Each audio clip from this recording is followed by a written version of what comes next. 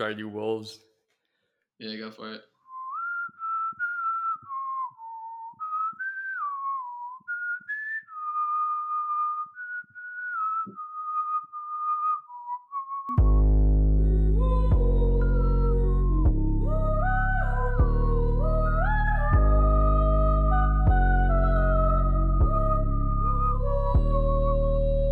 There it is. That was beautiful. That was really good, dude.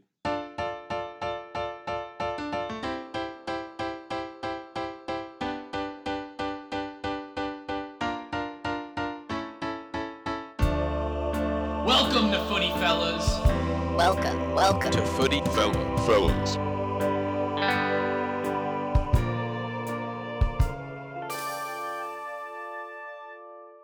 Welcome to Footy Fellas, coming at you from Chicago and Minnesota, home of Soldier and Allianz Fields. That's the Minnesota United FC field, if you were unsure. I did not know that. This week's episode is brought to you by the good people at I Can't Believe It's Not Butter.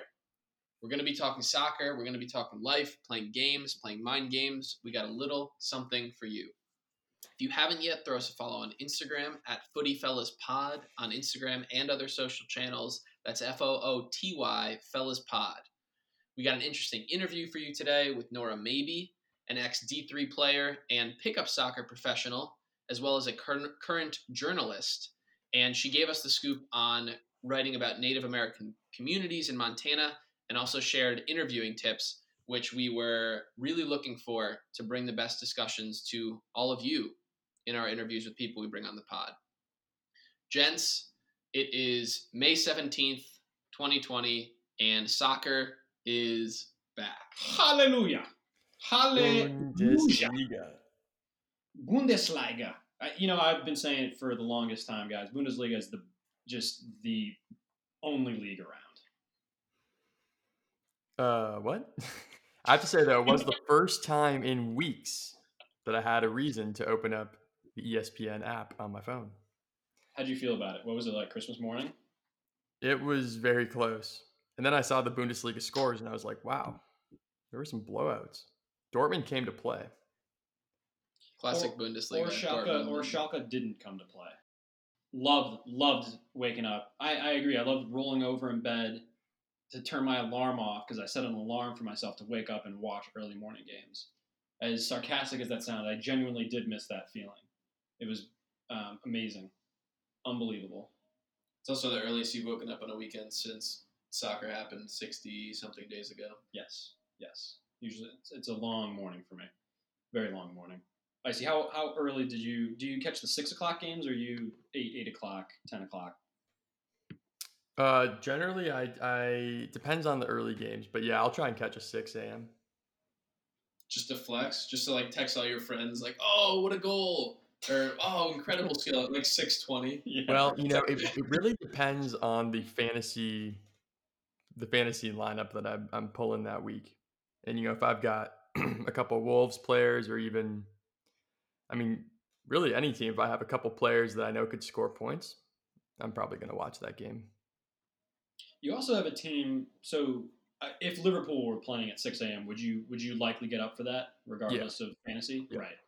There was a time maybe a year or two ago where I just accepted with United, like they could be playing at 6:30, and it could be a game against like Burnley, or it would literally, I would think, God forbid it's a top 4 team, but like they actually have a big game at 6, probably not going to wake up for it because they're going to disappoint me. So it's I envy you that you have a team that you can watch that. We're getting there. But this week, it's not about EPL, is it, Eli? It's about the Bundesliga. How many times can I mispronounce it? Bundesliga. That's like Portuguese for Bundesliga, in case you're keeping score at home. I speak 2 languages. I thought the league was called Wiener Schnitzel. And we're off air. That's all it took. 1 week back in the Bundesliga, and we're donezo, fellas. I think it's a food. The league is named after food. There were a lot of funny videos online of people all over the world. Not necessarily funny, but kind of mocking the different soccer fans around the world that were all getting geared up for the Bundesliga, never having been a fan, but obviously this being Christmas morning for everyone with beer and a classic Ingi for breakfast. What was the on I want to find that meme of the person who's like, "Oh, who are you pulling for? Dusseldorf or or Paderborn? Who are you pulling for?" Like, careful, careful. I'm just here to watch the game. Relax. I don't know these teams. Yeah, we won't claim to be Bundesliga experts, but we obviously all tuned in because we miss soccer, just like all of you. That's kind of the main storyline for this week. Bundesliga happened. Soccer's back. Other leagues are soon to return, at least in best case scenario. Premier League, it sounds like, is still on track now. They very much want to finish the season, and they're figuring out how to make that so. But you alluded to it earlier, Icy. First weekend of Bundesliga back. Top two teams, Dortmund cleaned up 4-0 against Schalke, and Bayern, similarly today, not as decisive, but they bludgeoned Union Berlin. So, wow. Dortmund dismantled Schalke, and Bayern bludgeoned Union Berlin. Get me on like a newspaper headline gig. Yeah. Strictly headlines. I'm out here to do headlines. That's it. That's not a bad lifestyle if you're a headline writer. Oh, that's a really dope kind of resume builder, a headline writer. Quick little snippet here. So I'm just taking a look at the Bayern game. Who scored those goals? Lewandowski in the first scored one. the first on a pen. Yep. I'm looking at, I just swap over on my ESPN app to the news section for Bundesliga, and I see Lewandowski remains the best striker on the planet. So shout out to my team, my 11 draft team 11, Studs Up FC. Wow, really selfish play here, I see. Yeah, we should calculate stats for the rest of the year and see how our teams play out in IRL. Lewandowski also, fun fact there, Lewandowski has now scored 40 plus goals across all competitions for the fifth straight season. That's insane. Which is pretty insane. Pretty insane. I think he joined the ranks of only a couple of other players that have done that we were looking at recently. Is Ronaldo and Messi. The other guy. Who was the other guy? Messi. Who's ever heard of him? No. We're gonna jump into our first sponsored ad and pay homage, as always, to all of our sponsors who we couldn't do the show without. And after that, we will be back with our chat with Nora Maybe on interviewing, playing pickup soccer, and what it's like to be a journalist in the Native American communities in Montana. Do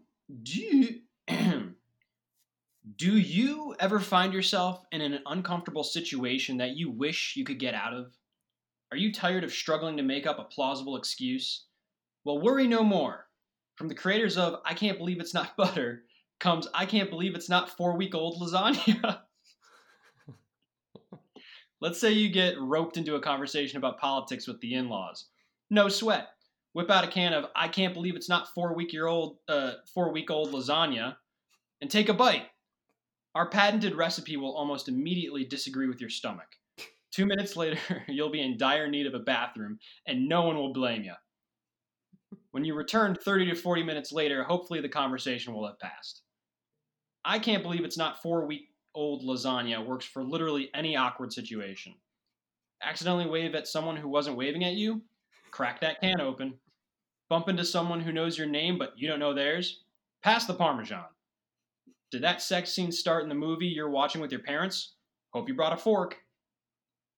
Get your can of I Can't Believe It's Not 4-Week-Old Lasagna today, so you can get out of that conversation tomorrow. Wow. Purchase just bought a whole dozen of those cans. That's genius. What's the smell like? Do you have any idea, Jones? Butter, actually. It smells just like butter. That's the thing. You can't believe it's not only is it not 4-Week-Old lasagna, but it's also not butter. Oh, nice. So you open it near people and they're not repulsed by an odor. No, they think, oh, okay, that could be reasonable. Like in the same reason you might eat a bite of 4-Week-Old lasagna. You might eat it thinking, it doesn't smell that bad. Why not give it a bite? Oh, you'll regret it later. But you would regret staying in that conversation even more. That's their whole pitch. I think they should just change their slogan to "Why not?" Why not? They're patent rules from Nike kind of took the market on. They took Just Do It and Why Not? They took a whole slew of them. How come? They took How Come? Or They took who, me? how about Why Don't You? Like what, 2 words? It's all Why Don't You? Yeah. Why don't you? Why don't you? Why don't you do that thing is completely open. Wow, I wonder if this would come in handy for if your boss calls you in at work and wants to give you a new assignment, and you just have to sprint to the bathroom after eating 4-week-old lasagna. It might work. It definitely will work, Winter. And guess what? For 2 weeks, no, I don't know what the pricing is, but For 2 weeks only, get lasagna.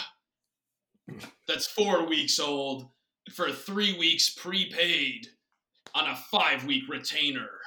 here's the beauty of it: you can buy it. It could have been on a shelf for 3 months, and it's still only 4 weeks old. Now that is incredible engineering. Right? It's fake. None of the ingredients are real, but it's designed to always taste 4 weeks old, even the day after it's created. Scientists who don't work there have examined the material. It's not of this planet. Yeah, most of their employees are either scientists from NASA or ones that worked on kryptonite. Have you guys heard of Chernobyl? No. Yeah, neither have I. I was just curious. I had a friend saw the show. Is that where the ingredients came from? Oh, no. It has nothing to do with the I was just curious if you guys had heard of Chernobyl. Anyway. Good thing they've been paying us thousands of dollars worth of 4-week-old lasagna. Thank God. Yeah. I've been getting paid in rubles. I don't know about you guys.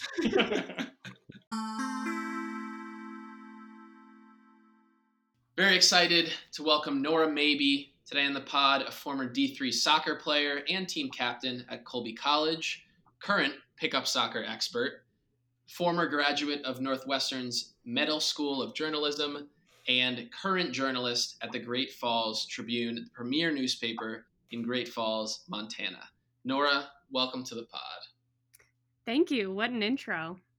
I think something we're all wondering, and something that may have been left off that intro, was how often you found yourself, I don't know, how do you say, seizing the day? What is that, carpe diem, perhaps? Do you have any recollection of maybe finishing as a finalist in the state Latin competition back in high school? I do. Thank you for bringing that up. One of my finest moments. Yes, what happened during that is when I was a freshman, I was a bit of a Latin scholar. I don't really want to toot my own horn too much on this, but I happened to, we all have to take a standardized Latin test for a state, exam. And I really genuinely guessed on it. And I just remember thinking, just like, do a couple B's, do a couple C's, whatever. No way. Yeah, I genuinely, because it wasn't a test that mattered for your grade. It was more just like for the state, to assess how good people were at Latin. And I was like, whatever, just sort of doing it. All of a sudden, I get this announcement like a couple weeks later that was like, Nora Mabey, you will now be going to like upstate Illinois to participate in the state Latin exam. And I was like, was this a mistake? So then I actually had to travel a couple hours, go take that test with a bunch of other scholars. And then I got awarded the Spirit of Latin because of that. And then I had to kind of walk in front of the whole school with a candle. So it really just got better and better from that test. Just guessing a couple of right answers on that one test. Yeah, I kind of think they may have mixed up my name with someone because it was just that shocking. Wow. So do you know the results of that next test you took? Were you exposed at all?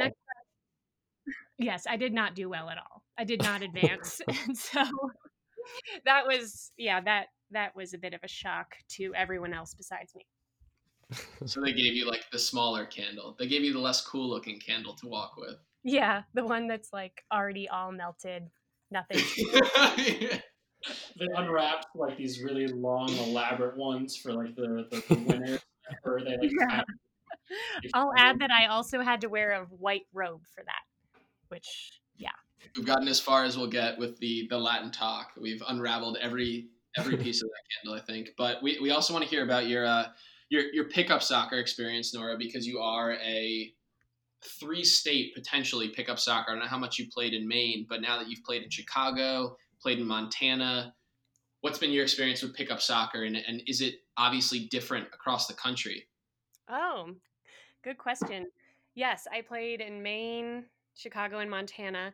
And I would say Montana is by far the most entertaining and the weirdest because I guess, in Maine, we played after our season was over, and it was just a small group of us co ed. And we pretty much beat all the locals. And I think they hated that we were like the college team. But I was pretty oblivious to that at the time. And I just thought, whatever, this is fun. I don't care. Like, you're not thinking that much about who you're playing. And now I'm in Montana and I'm in a very similar town to the town I went to school in Maine. It's just like a working class area. And now I'm part of like the townie group and we play against the college team. And the college team just trounces us pretty much every time. And like everyone else, all the other townie team, like there's a few of us, they're all kind of friends and we all talk kind of between games and we all kind of know each other. But the college is like totally separate and everyone talks shit about them. And I was like, it's kind of weird because I'm just thinking like when I was at Colby, I never would have thought people cared if we talked to them. But obviously it's just a cycle that repeats no matter what state you're in. So that's pretty funny. And then here, what I think is the most interesting about the pickup league is we are a town in an air base. And so, the air base is in the town. And so most people in this pickup league are airmen and they just kind of have a whole new hierarchy. Like teams typically have a hierarchy, I think, of seniors or older people or captains or people who have certain attitudes or something. You kind of respect them differently on the field. But here, it has nothing to do with your skill or anything. It's all about your rank. So we've had teams, because I'm not military affiliated, and we have played teams where my team will say, you have to mark like the sergeant because none of us want to take the ball from him. And then I'm like, which one is Wow. the sergeant? Because, and then of course I did mark him and he was horrible. But then the funny thing is like every person on his team passes to him when they have an open shot. I think just because they want to give him the assist. Wow. Politics on and off the field. Yeah, Yeah. that's crazy. It is. And there's way fewer women here. And there's not much, I would say there's less respect for women on the field. And also, like in Chicago, we had rules about how many girls needed to be on at one time or um, things like that, I guess, which those are kind of annoying rules when you think about it, but it's also, I guess, helpful. And here, there's just no rule like that. So it's kind of hard when there's only like 2 girls in the league. Gotcha. So it sounds like a pretty different experience in Montana specifically, just given both that there are 2 girls in the league and then also all the other factors at play, playing on a military base, the setup of the teams, who's involved. Something that we talk about a lot is the different types of characters you find playing pickup soccer. You know, like you might have the, I don't know, traditional, we'll call it hardo, the person who always shows up and needs the field to be precisely the length that it is, and calls fouls and all that kind of stuff. Have you found that you have different characters in different regions, and do you have similar characters that are found anywhere you play? I think that's a really good question. We have similar characters in that there's always the guy that is like very talented skill wise and can dribble through a lot of people, but then never passes. And he kind of like just sort of like a laid back, I'm picturing like a laid back attitude, but kind of when has spurts of energy where you dribble through a lot of people and then inevitably lose it and don't get back. So we have that here, and that is frustrating. And If then you're listening, we're talking about you. Talking about you if you're yeah, listening. yeah, Sergeant. Hayden.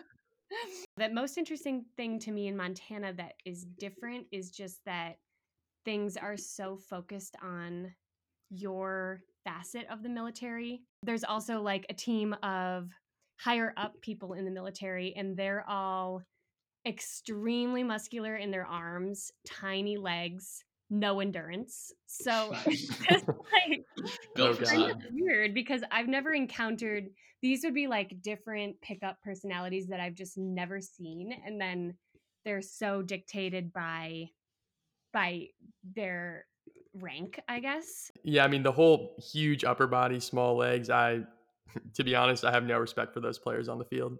Yeah, that's They funny. So can't I'm glad keep going, keep beating them, and just soak it in when they say that little snarky comment because deep down they're salty. Well, it sounds like a pretty substantial league, pretty substantial pickup league in Montana, which is exciting. We wanted to focus and make sure we had a lot of time today to talk about your background in journalism and really get your perspective on doing interviews because that's something we're obviously doing here right now, which is super meta, like we talked about. And also going forward, we want to kind of get the most out of our interviews and have them be both interesting for all of us and for people listening, and wanted your advice on that. When you became more involved in journalism and I'd imagine really began to take on more interview subjects, um, did you find that there was a learning curve that came with it? Um, and what were some of the things that you started to tweak in your approach to a proper interview or a proper subject? Yeah, I think in the beginning, and I still do this now, but I remember when I was first starting, just because you want to be, I think I was really nervous to go out and do interviews. And when I'm nervous to do stuff, I just try to be as prepared as possible. So I would kind of do a lot of research and then have a bunch of questions ready and like print them out. And sometimes I would even run them by other reporters and be like, does this sound good? And they'd be like, I don't know, I don't have time to look at this. And so it was just, Mhm. but oh, Elmo. Okay. I'm gonna Welcome, Elmo. This is your test. Interview Elmo now. yeah, I'm gonna just hang on for 1 second.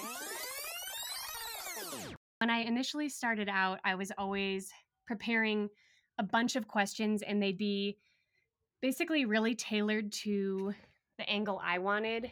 Um, like if it was about someone I report on Native populations, and a big issue is missing Indigenous women or murdered Indigenous women. And one of my first interviews, I was speaking with a girl whose sister has been missing for a couple years. And so all my questions were like, um, I don't know, how many days has she been missing? What's her full name? Just like pretty much everything. I just wanted it for that specific narrative.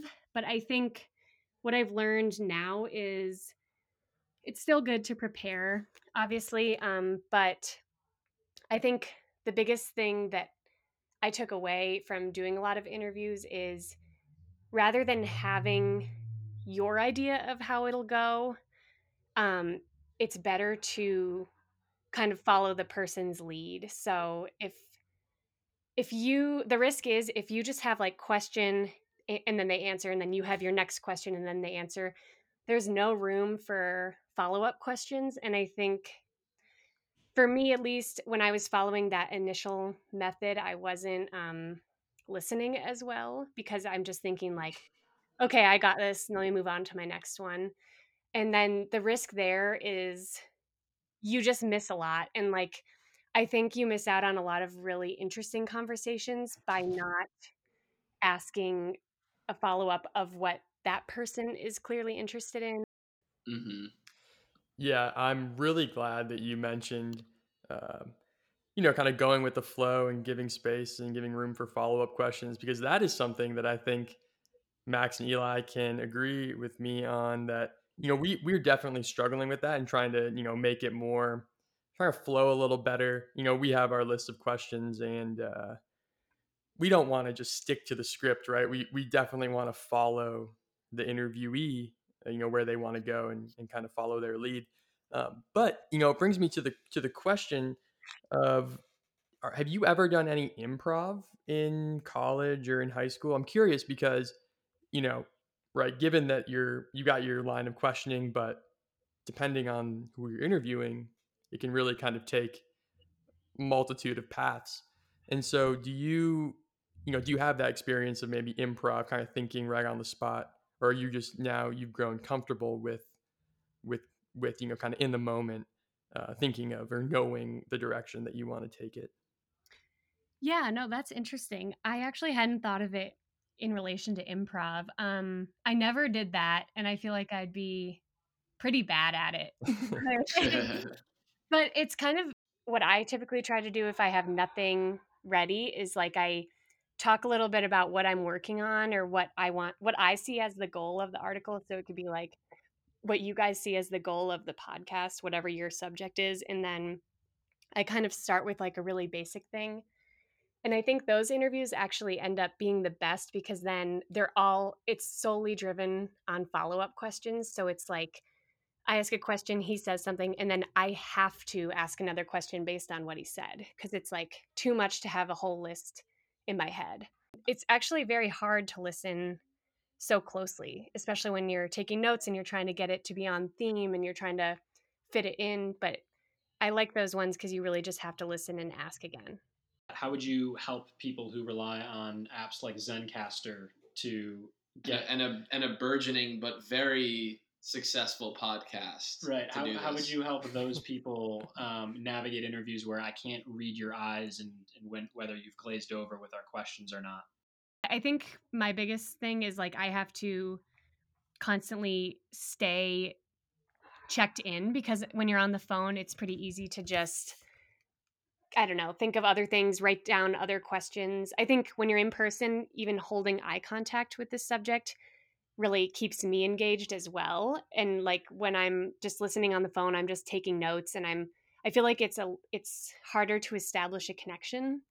But I guess one thing that's helped me with my sources is just the second you hear them kind of loosen up a little bit, I usually like capitalize on that immediately. So if they make a really small joke and laugh at it, or if they address you more like a friend instead of an interviewer, being like if their dog barks in the background and they break the mold or something, and then if you kind of engage in that with them, I think it really helps because it breaks up the pace and it's more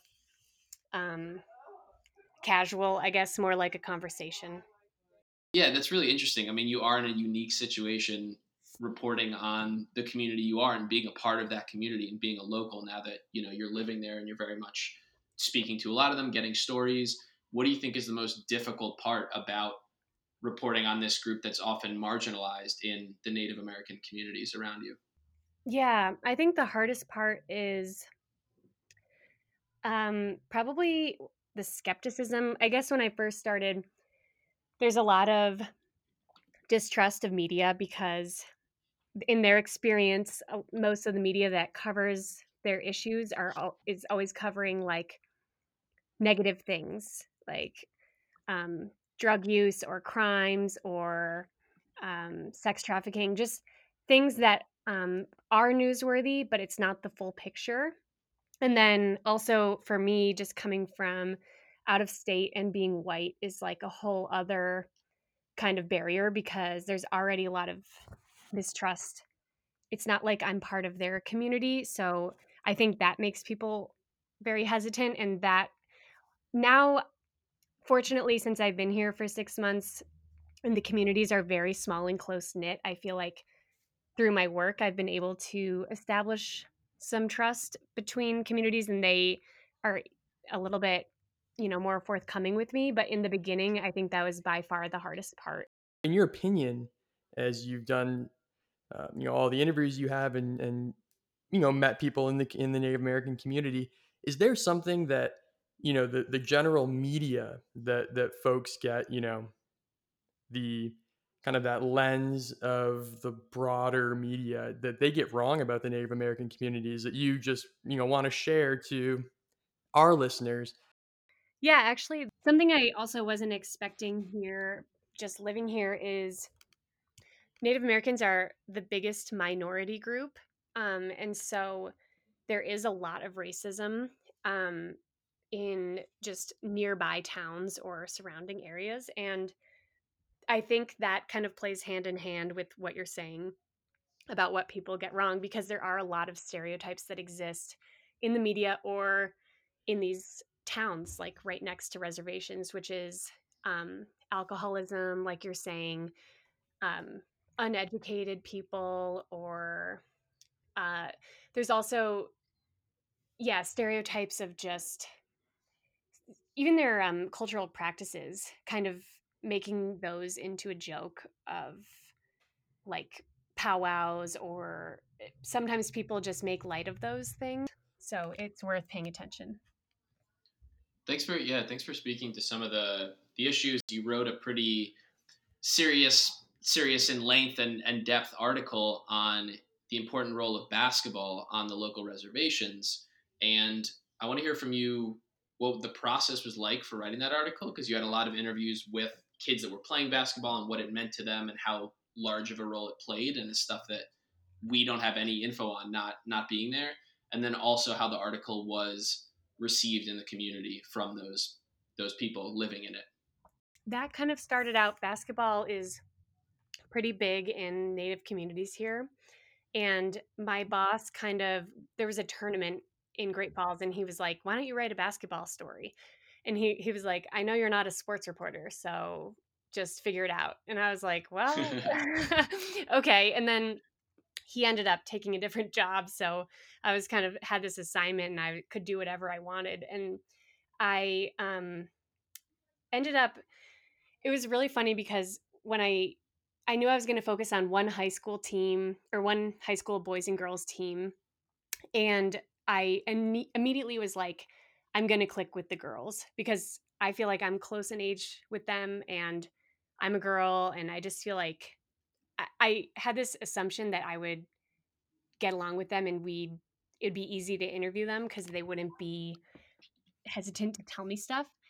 And I knew, and then so I go to the high school for like my first meetings with some of the girls, and they're like super bubbly and whatever, talkative. Then I go meet with some of the guys, and they all have their heads down, and they're just like answering all my questions with one word, no eye contact.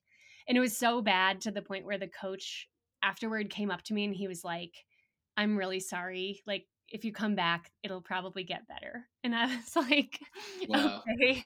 And then so I go back, and I was like, "Okay, maybe I'll just focus on the girls totally." And then what ended up happening is they're all high schoolers, and I would text them when I was coming up, and I was like, "Can I meet you during this period? Can I meet you during this period?"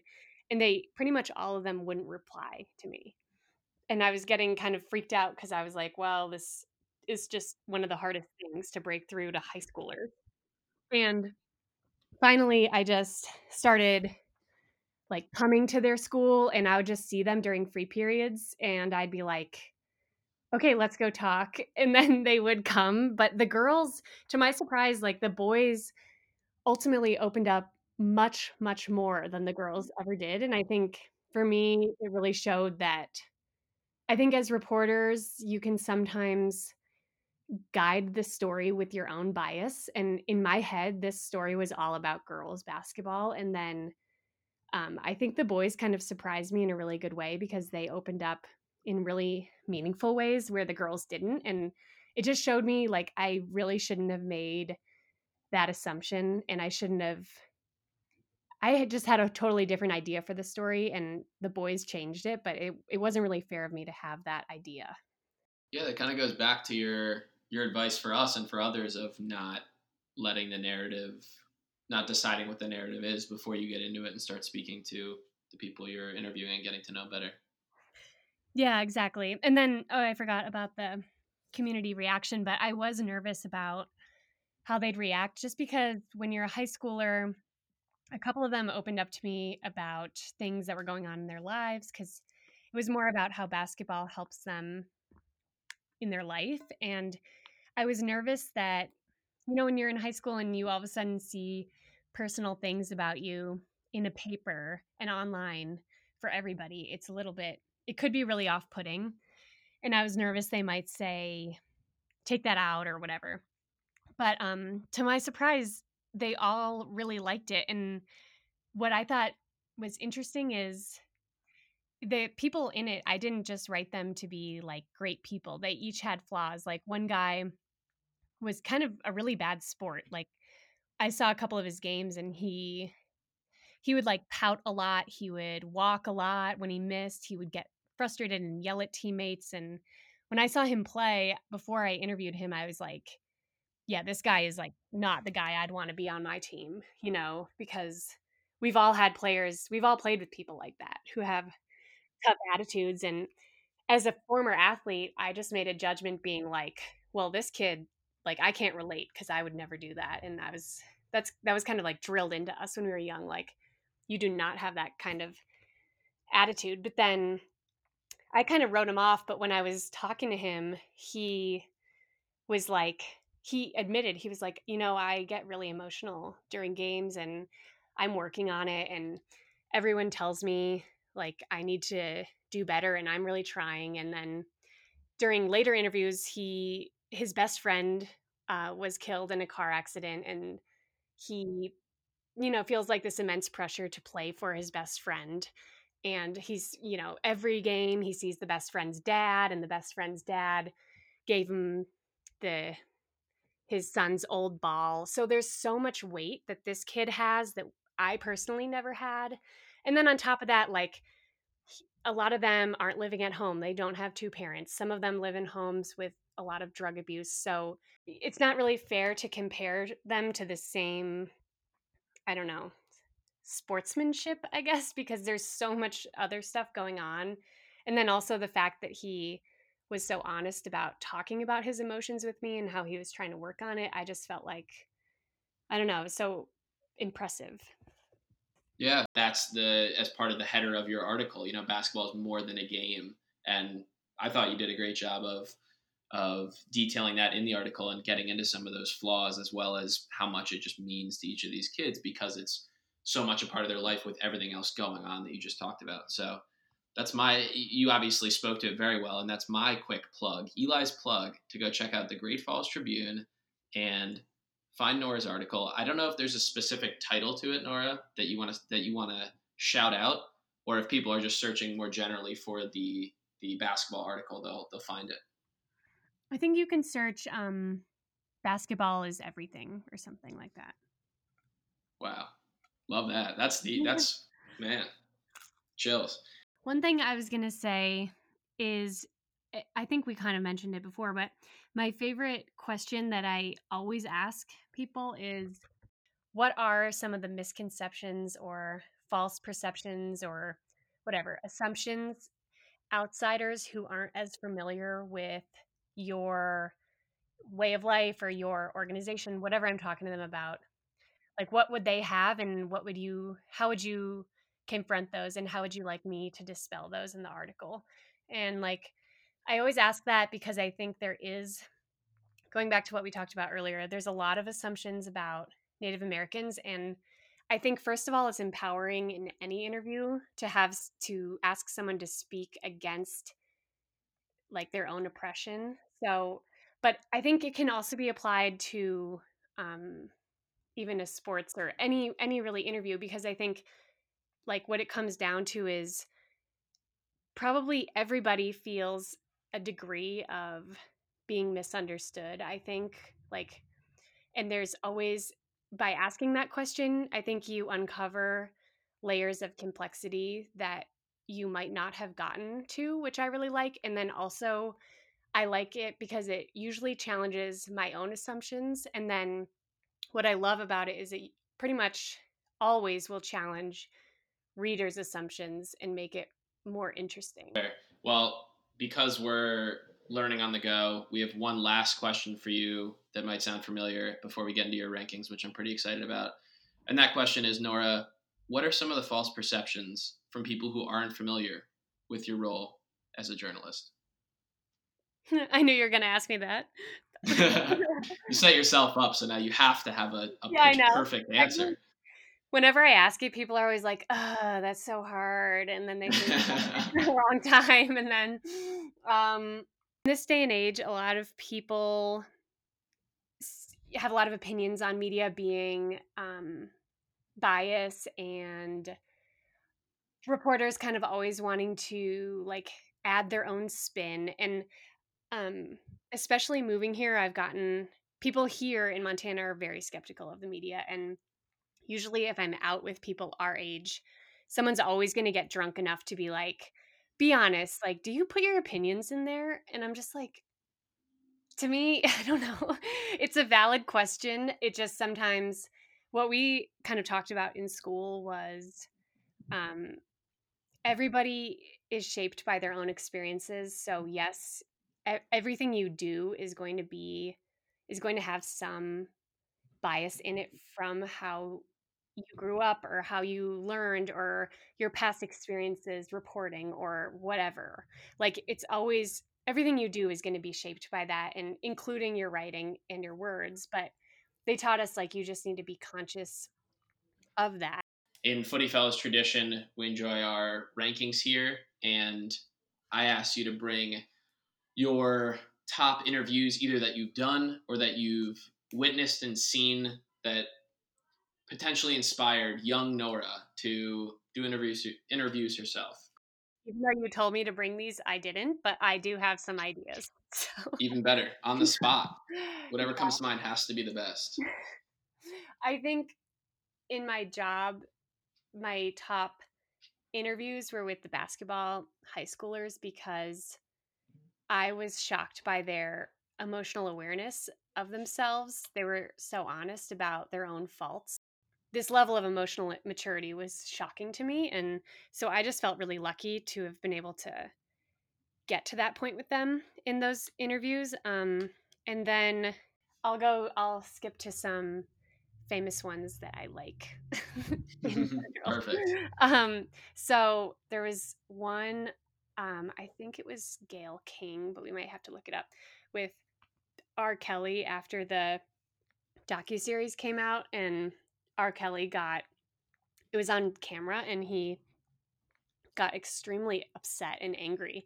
And at one point he's standing over her, like towering over her, and she just totally keeps her cool throughout it. And I just thought, like, it's so, and she was praised a lot after it. And I just thought it was so awesome to see, because R. Kelly, I don't know, he's in a position of power just with his fame, and then also with his gender and like his height over her. Like, this picture of him just looming over her was so dramatic. But then she, through her like ability to remain calm and professional, it just ultimately had like the opposite effect on, he was basically trying to intimidate, and then by keeping her cool, she kind of overpowered him. And I just really like the dynamic, especially because she's a woman, and because what she was interviewing him about was how he had exploited young women. So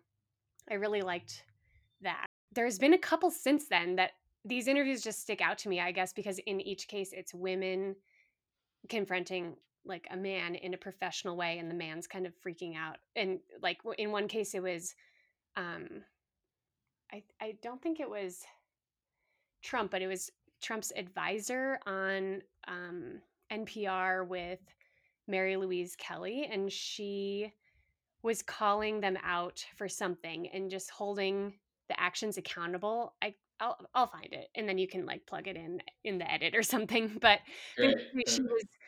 she was sticking to the question and returning to it and poking holes in the answer and like just beating it in, and then it just kind of exploded from there, because I remember people being like, good for her, because it's like the tactic of the interviewee to bully the female interviewer into dropping it, and then these women just like through sheer professionalism keep the subject going.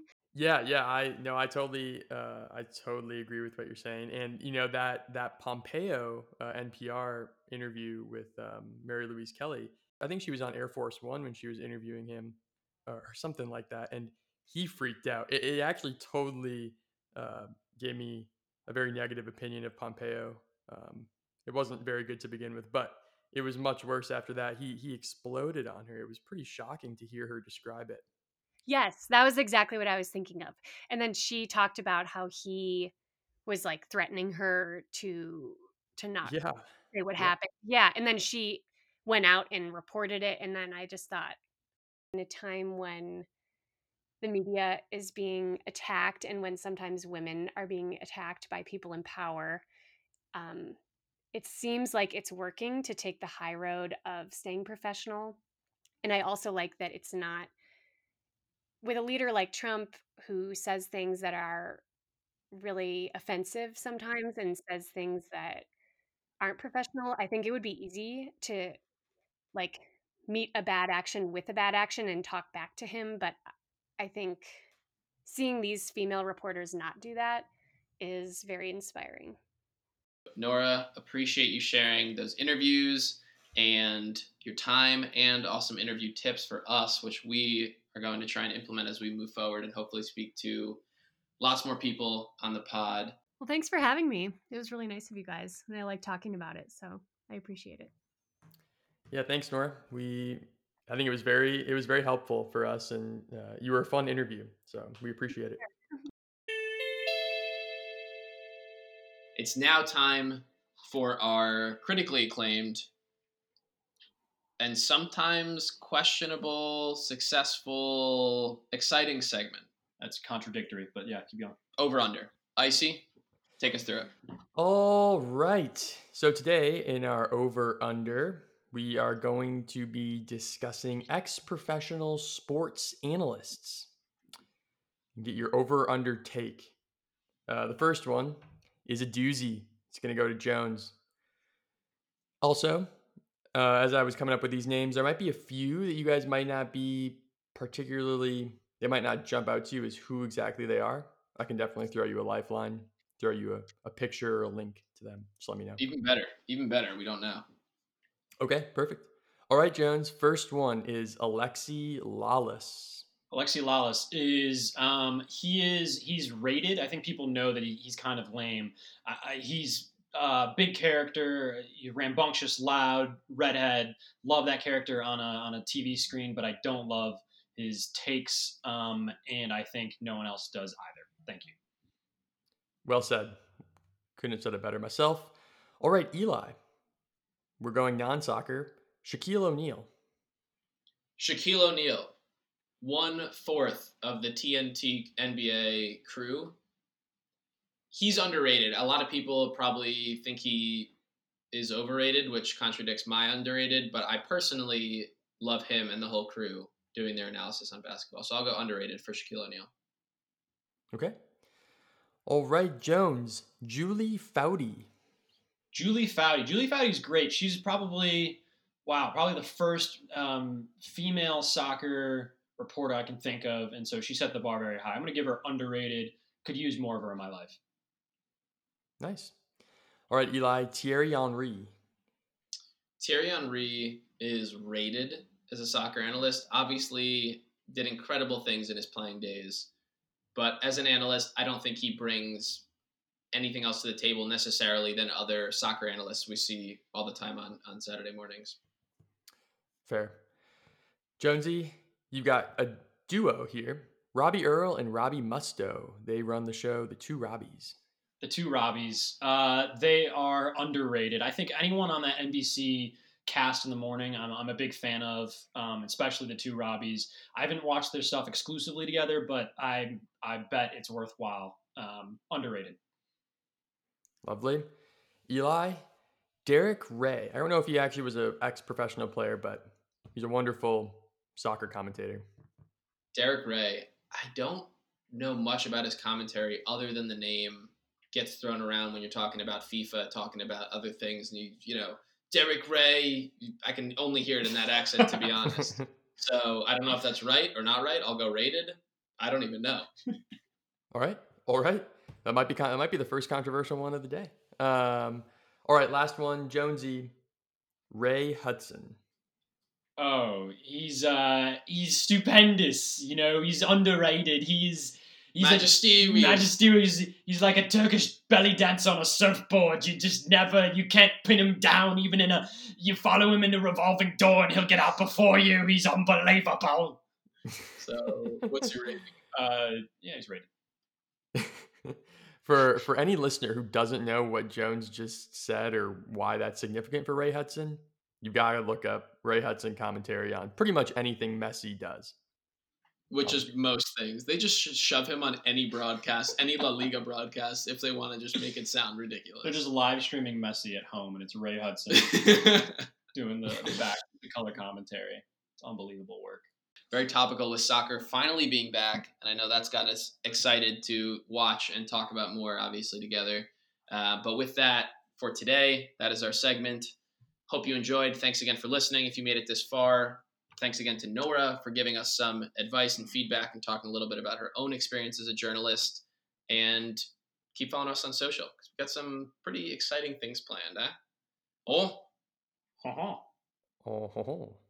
Be back next week. Auf Wiedersehen.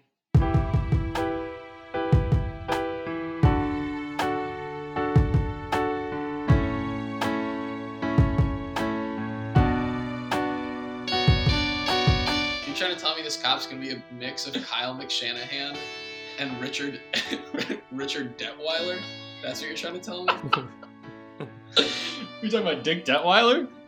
You talking about DD? Dickie R? Or Richie D?